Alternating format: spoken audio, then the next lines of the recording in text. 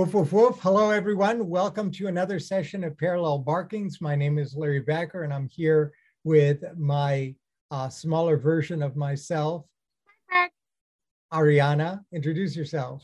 I'm Ariana. You did it for me. Thank you. Well, I think there's more to you than that. Oh, yes. I appreciate There is. All right. Well, today we're going to talk about something that's actually both tragic and infuriating and difficult in every kind of way. And it's a long story, but it's the current iteration. On May 24th, 2022, 18-year-old Salvador Rolando Ramos fatally shot 19 students and 2 teachers and wounded 17 other people at Robb Elementary School in Uvalde, Texas. This came after he shot his grandmother in the forehead, severely wounding her. The repercussions have been immediate and substantial, going to everything from who eventually wound up having to meet the threat posed by Mr. Ramos, the actions, or rather the inactions of the local police, the fitting in of this within the larger narratives of guns, gun control, gun violence, and the even larger narratives of the way in which we either fail or seek to protect our children. There's all kinds of issues. Many of these things, of course, are still unraveling as we talk about it today. And so this is kind of a preliminary talk. We know what little we know. And the biggest thing we know is the tragedy of 19 little ones and 2 quite heroic teachers who gave up their lives because of the actions of an 18-year-old and his ability to both get and choose to use a significantly enhanced weapon, as I understand it, to engage in acts of senseless, in the sense that he had nothing, at least as far as I know, nothing personally connecting him to his victims, a senseless act of violence in which he ultimately was killed. So, Ariana. Yes. Well, what do you think? What do you have to say?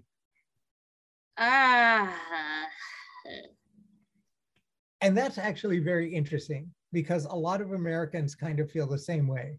That long sigh that you heard is kind of not a shrugging of the shoulders, but an exasperated and kind of frustrated sigh. We've been here so often under a variety of different circumstances that it's, you kind of pick yourself up and you go, well, here we go again. Although the circumstances are all different in every one of these cases, at least at the margins, the thing that holds them together are young people, usually males, as far as we can tell, young people who themselves have their own stories, which does not excuse what they did, but who have their own stories, which then get connected with, fused with guns, gun cultures and narratives. And then they wind up in usually, but not always, in schools, sometimes in movie theaters, sometimes in other places. And then that becomes part of the fabric of other people, maybe not so young, who also will use guns, but not always guns, right? Sometimes knives. Cars were used for a while, and then they stopped being used very much, although that can always come back. Knives are still being used, and just so this complex. But guns are very particular because they have a specific. They can kill a whole lot more people faster. Right. And they're easier to port around than a machete or an SUV. Well, and it's harder to get, I feel like it's harder to get legislation. So the immediate response, guns because of right, how people legislation. read Okay, the Constitution. legislation. And what do you mean by legislation? By legislation, you mean the state coming in and legislating, in this case, would come in a variety of different stripes. And indeed, what we're likely to see is some legislation.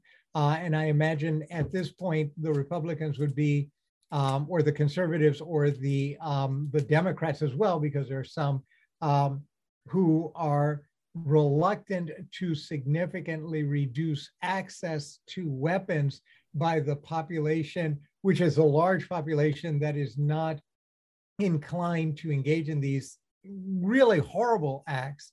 But there'll be some legislation, but from at the one end of the spectrum is no one gets guns, right? At the other end of the spectrum, we don't care who gets guns, right? And that's been the traditional American spectrum. So when you talk about legislation, what kind of legislation or within that spectrum, what legislation are you talking about? I'm talking about more accountability regarding the ability to track who is purchasing a dangerous weapon. Yeah, if you're willing to purchase that kind of item, then you should be willing to give up some sort of privacy. Oh, so they should have, now, what are you talking about? Like a microchip? No, not at on all. Everyone who owns a weapon? You just have your name in some sort of registry that, yep, you purchased this on this day. But we do that. I mean, when you legally purchase a gun in many states, you are to register both. I guess what I'm asking for is a federally accessible, not just state by state. You want a master registry of guns? Yes. Okay.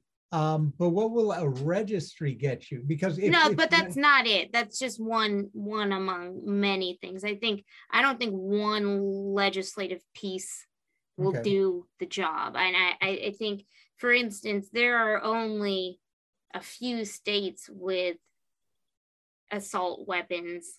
I mean, bans, but even assault weapons, even if there are, what my question is, why are people needing assault weapons first?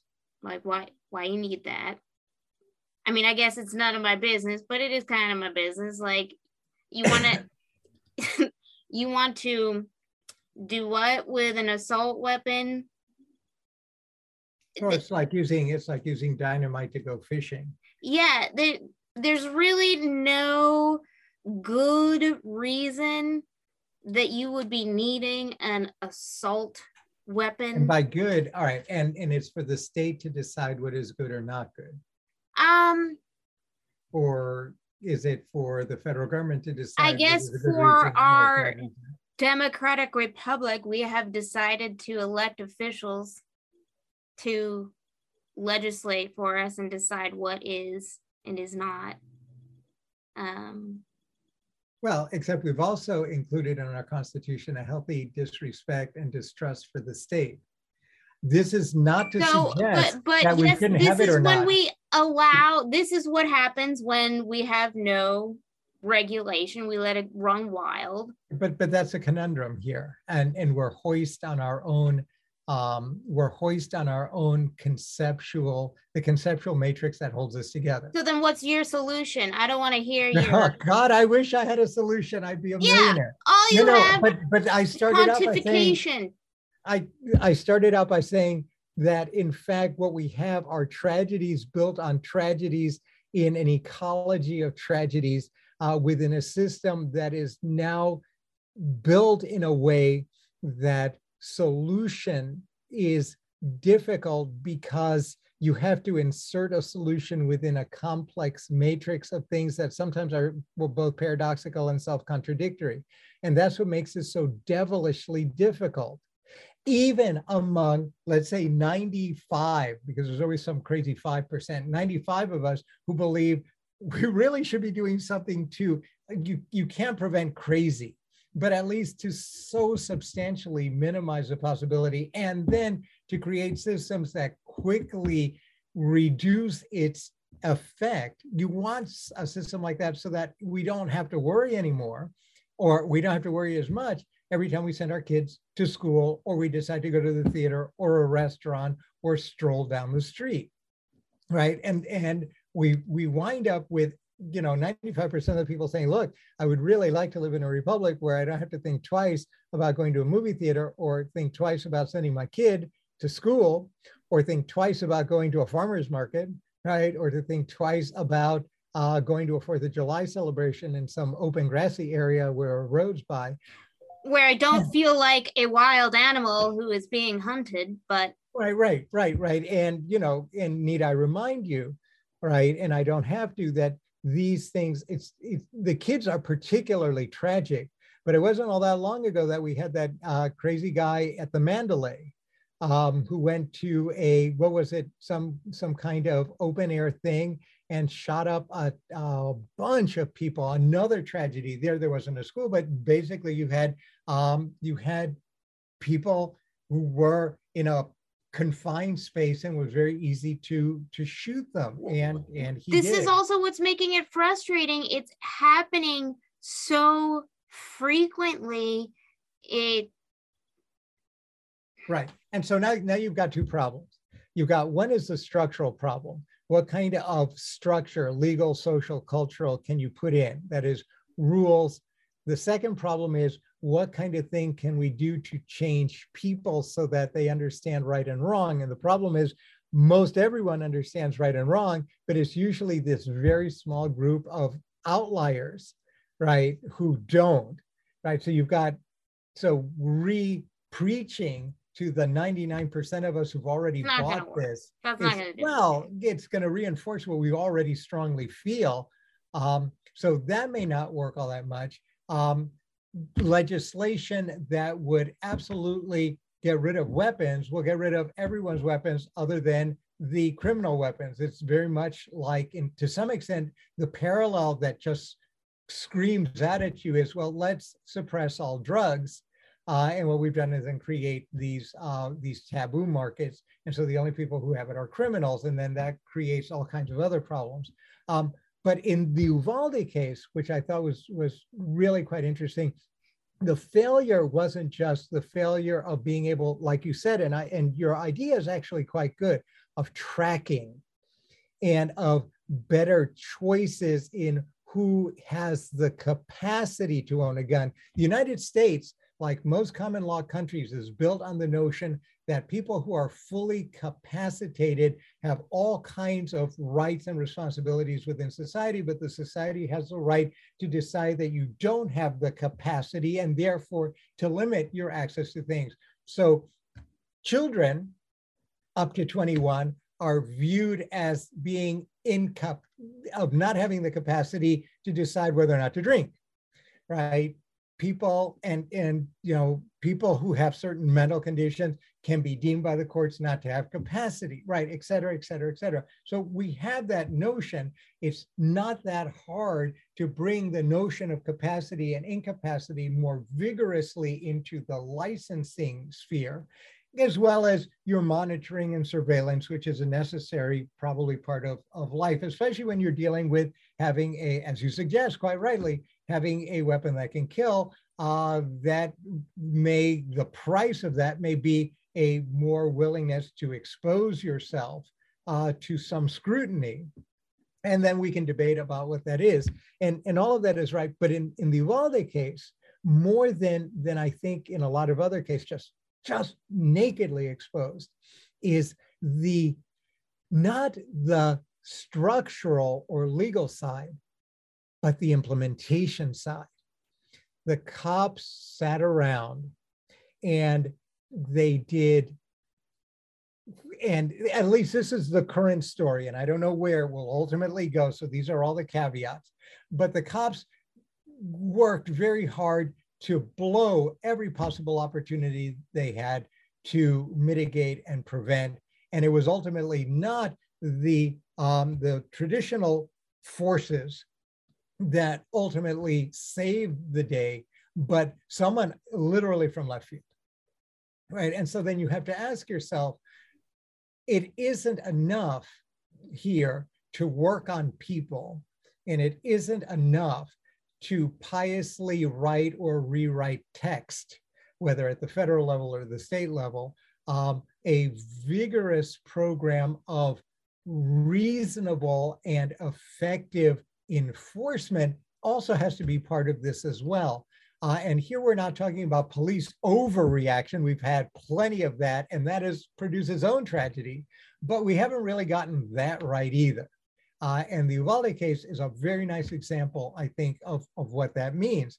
And ironically enough, you see it not just in that context, but the day after Uvalde, it's just been reported, and you and I talked about this before we went on the air, another person with an AK had gone to a graduation in West Virginia, and but for the quick thinking of a woman with a licensed pistol who shot him after he began shooting, right? There would have been a death toll in that case. And so even But I'm still thinking, why are we allowing the purchase of AKs in the first place? There's no reason you need to be killing anything in a matter of milliseconds.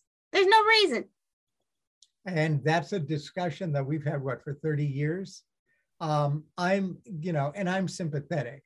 I'm sympathetic. Look, even at the mildest level, one could argue that the more destructive a weapon is, even if you're like a complete Second Amendment person, the more destructive a weapon is, the more rigorous the process for licensing ought to be. You are allowed to have it. Right, go do whatever you have to do to go get your freaking weapon. But therefore, the licensing for a 9mm should not be the same as the licensing for a submachine gun.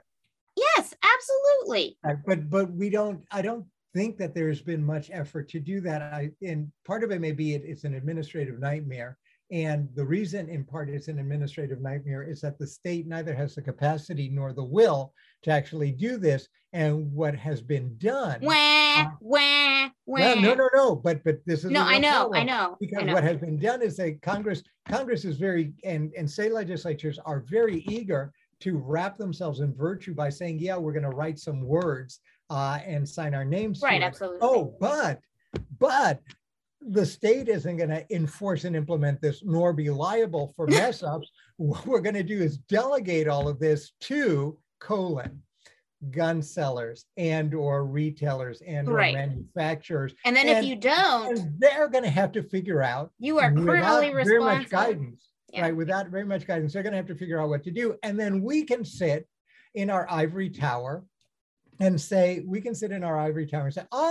well, you didn't do your job.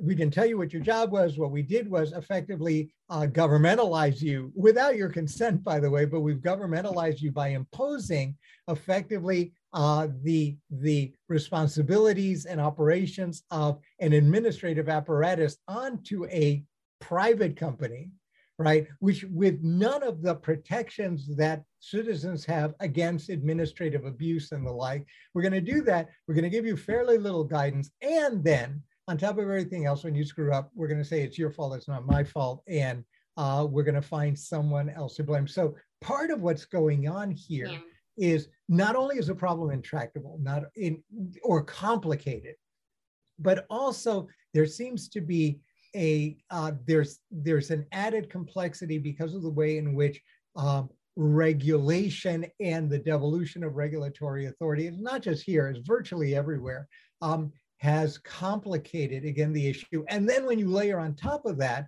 law enforcement that either goes way overboard in one way, and we saw that, for example, with George Floyd and police overuse of force in in a bunch of contexts, to the other side, which is Uvalde, where it was, oh, well, maybe we should should we think about going over? Yeah, so that's where we are. So I think everyone's gut is, or many people's reasonable gut is, that indeed we really have to figure out a way of managing this, even if you believe that people ought to have, to some greater or lesser extent, some access to firearms. Yeah. But beyond that, the issue then becomes, because that's just, as we've seen here, a slice and not the entirety of the issue that this extraordinary tragedy suggests, much less the trigger that we have with these killers. Because if you take their guns away, you'll make them less efficient killers, but are you going to stop making them kill? Yeah, I want to know what is what is the nascence of this desire to kill everyone, and why is it directing them to these places of innocence, I guess? Right. Exactly. No, and you hit the nail on the head.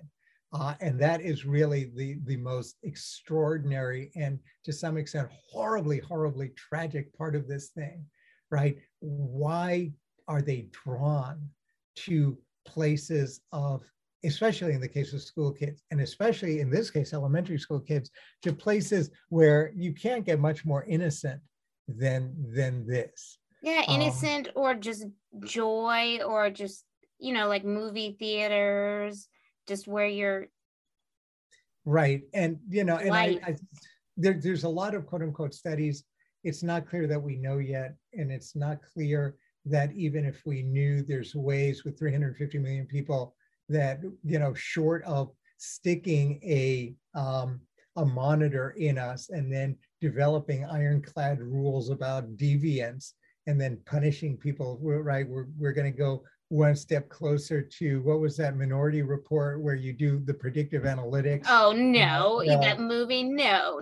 Well, but that would be the tendency, because you arrest the criminal before the crime is committed.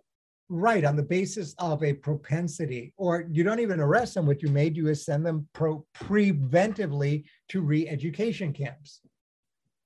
Yeah, which is ridiculous, but I mean, not quite,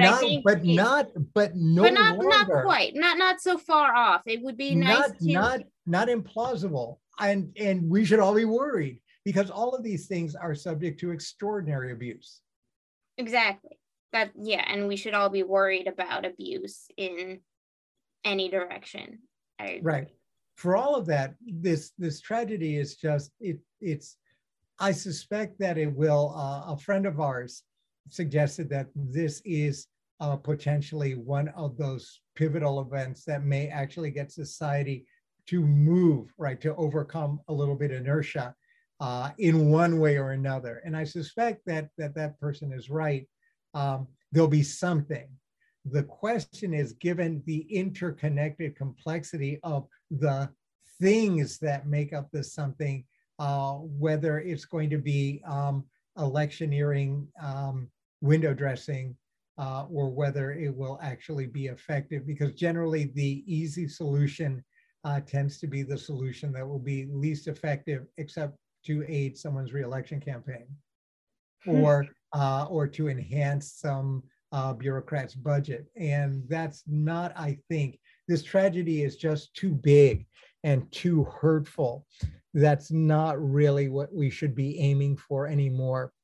I don't think that it's a great idea to use this tragedy to reward politicians who grandstand, or to reward bureaucrats who are looking for bigger budgets, or to reward police departments who are looking for greater armaments or greater discretion to shoot people.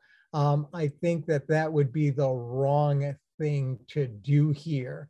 But what the right thing is may require, because we're running out of time, that may require another podcast. Yes. And if you all have ideas or thoughts, please send them to us. We are as stunned probably and as shocked as everyone else in this country. And it's not clear. That's what we were doing, a lot of hemming and hawing. It's not clear if you're really thoughtful about this, what can actually solve the problem instead of just making you feel good. Because this isn't a matter of making us feel good, it's a matter of solving a problem. But I'll leave you with that. Last thoughts, Little Wolf. I guess beyond legislation, if that's not going to happen, I guess it would be good to see a better trained response and better solutions to this kind of emergency. If this is the new normal that everybody is planning for, then I want to see what. Yeah, well, you know, as a parent, my only response is, if this is a new normal and I'm going to have to bear the risk of your incompetence, what you're suggesting to me is maybe I should seriously consider homeschooling my kids. Right, exactly. So, ta-da! Woof, woof. Woof, woof. All right. Stay tuned for the next one. Again, if you've got thoughts, comments, reactions, please send them to us. We'd be delighted to hear from you. If you've got ideas for future podcasts, let us know. Until then, woof, woof, and we'll see you next time. Yeah, thanks, everyone.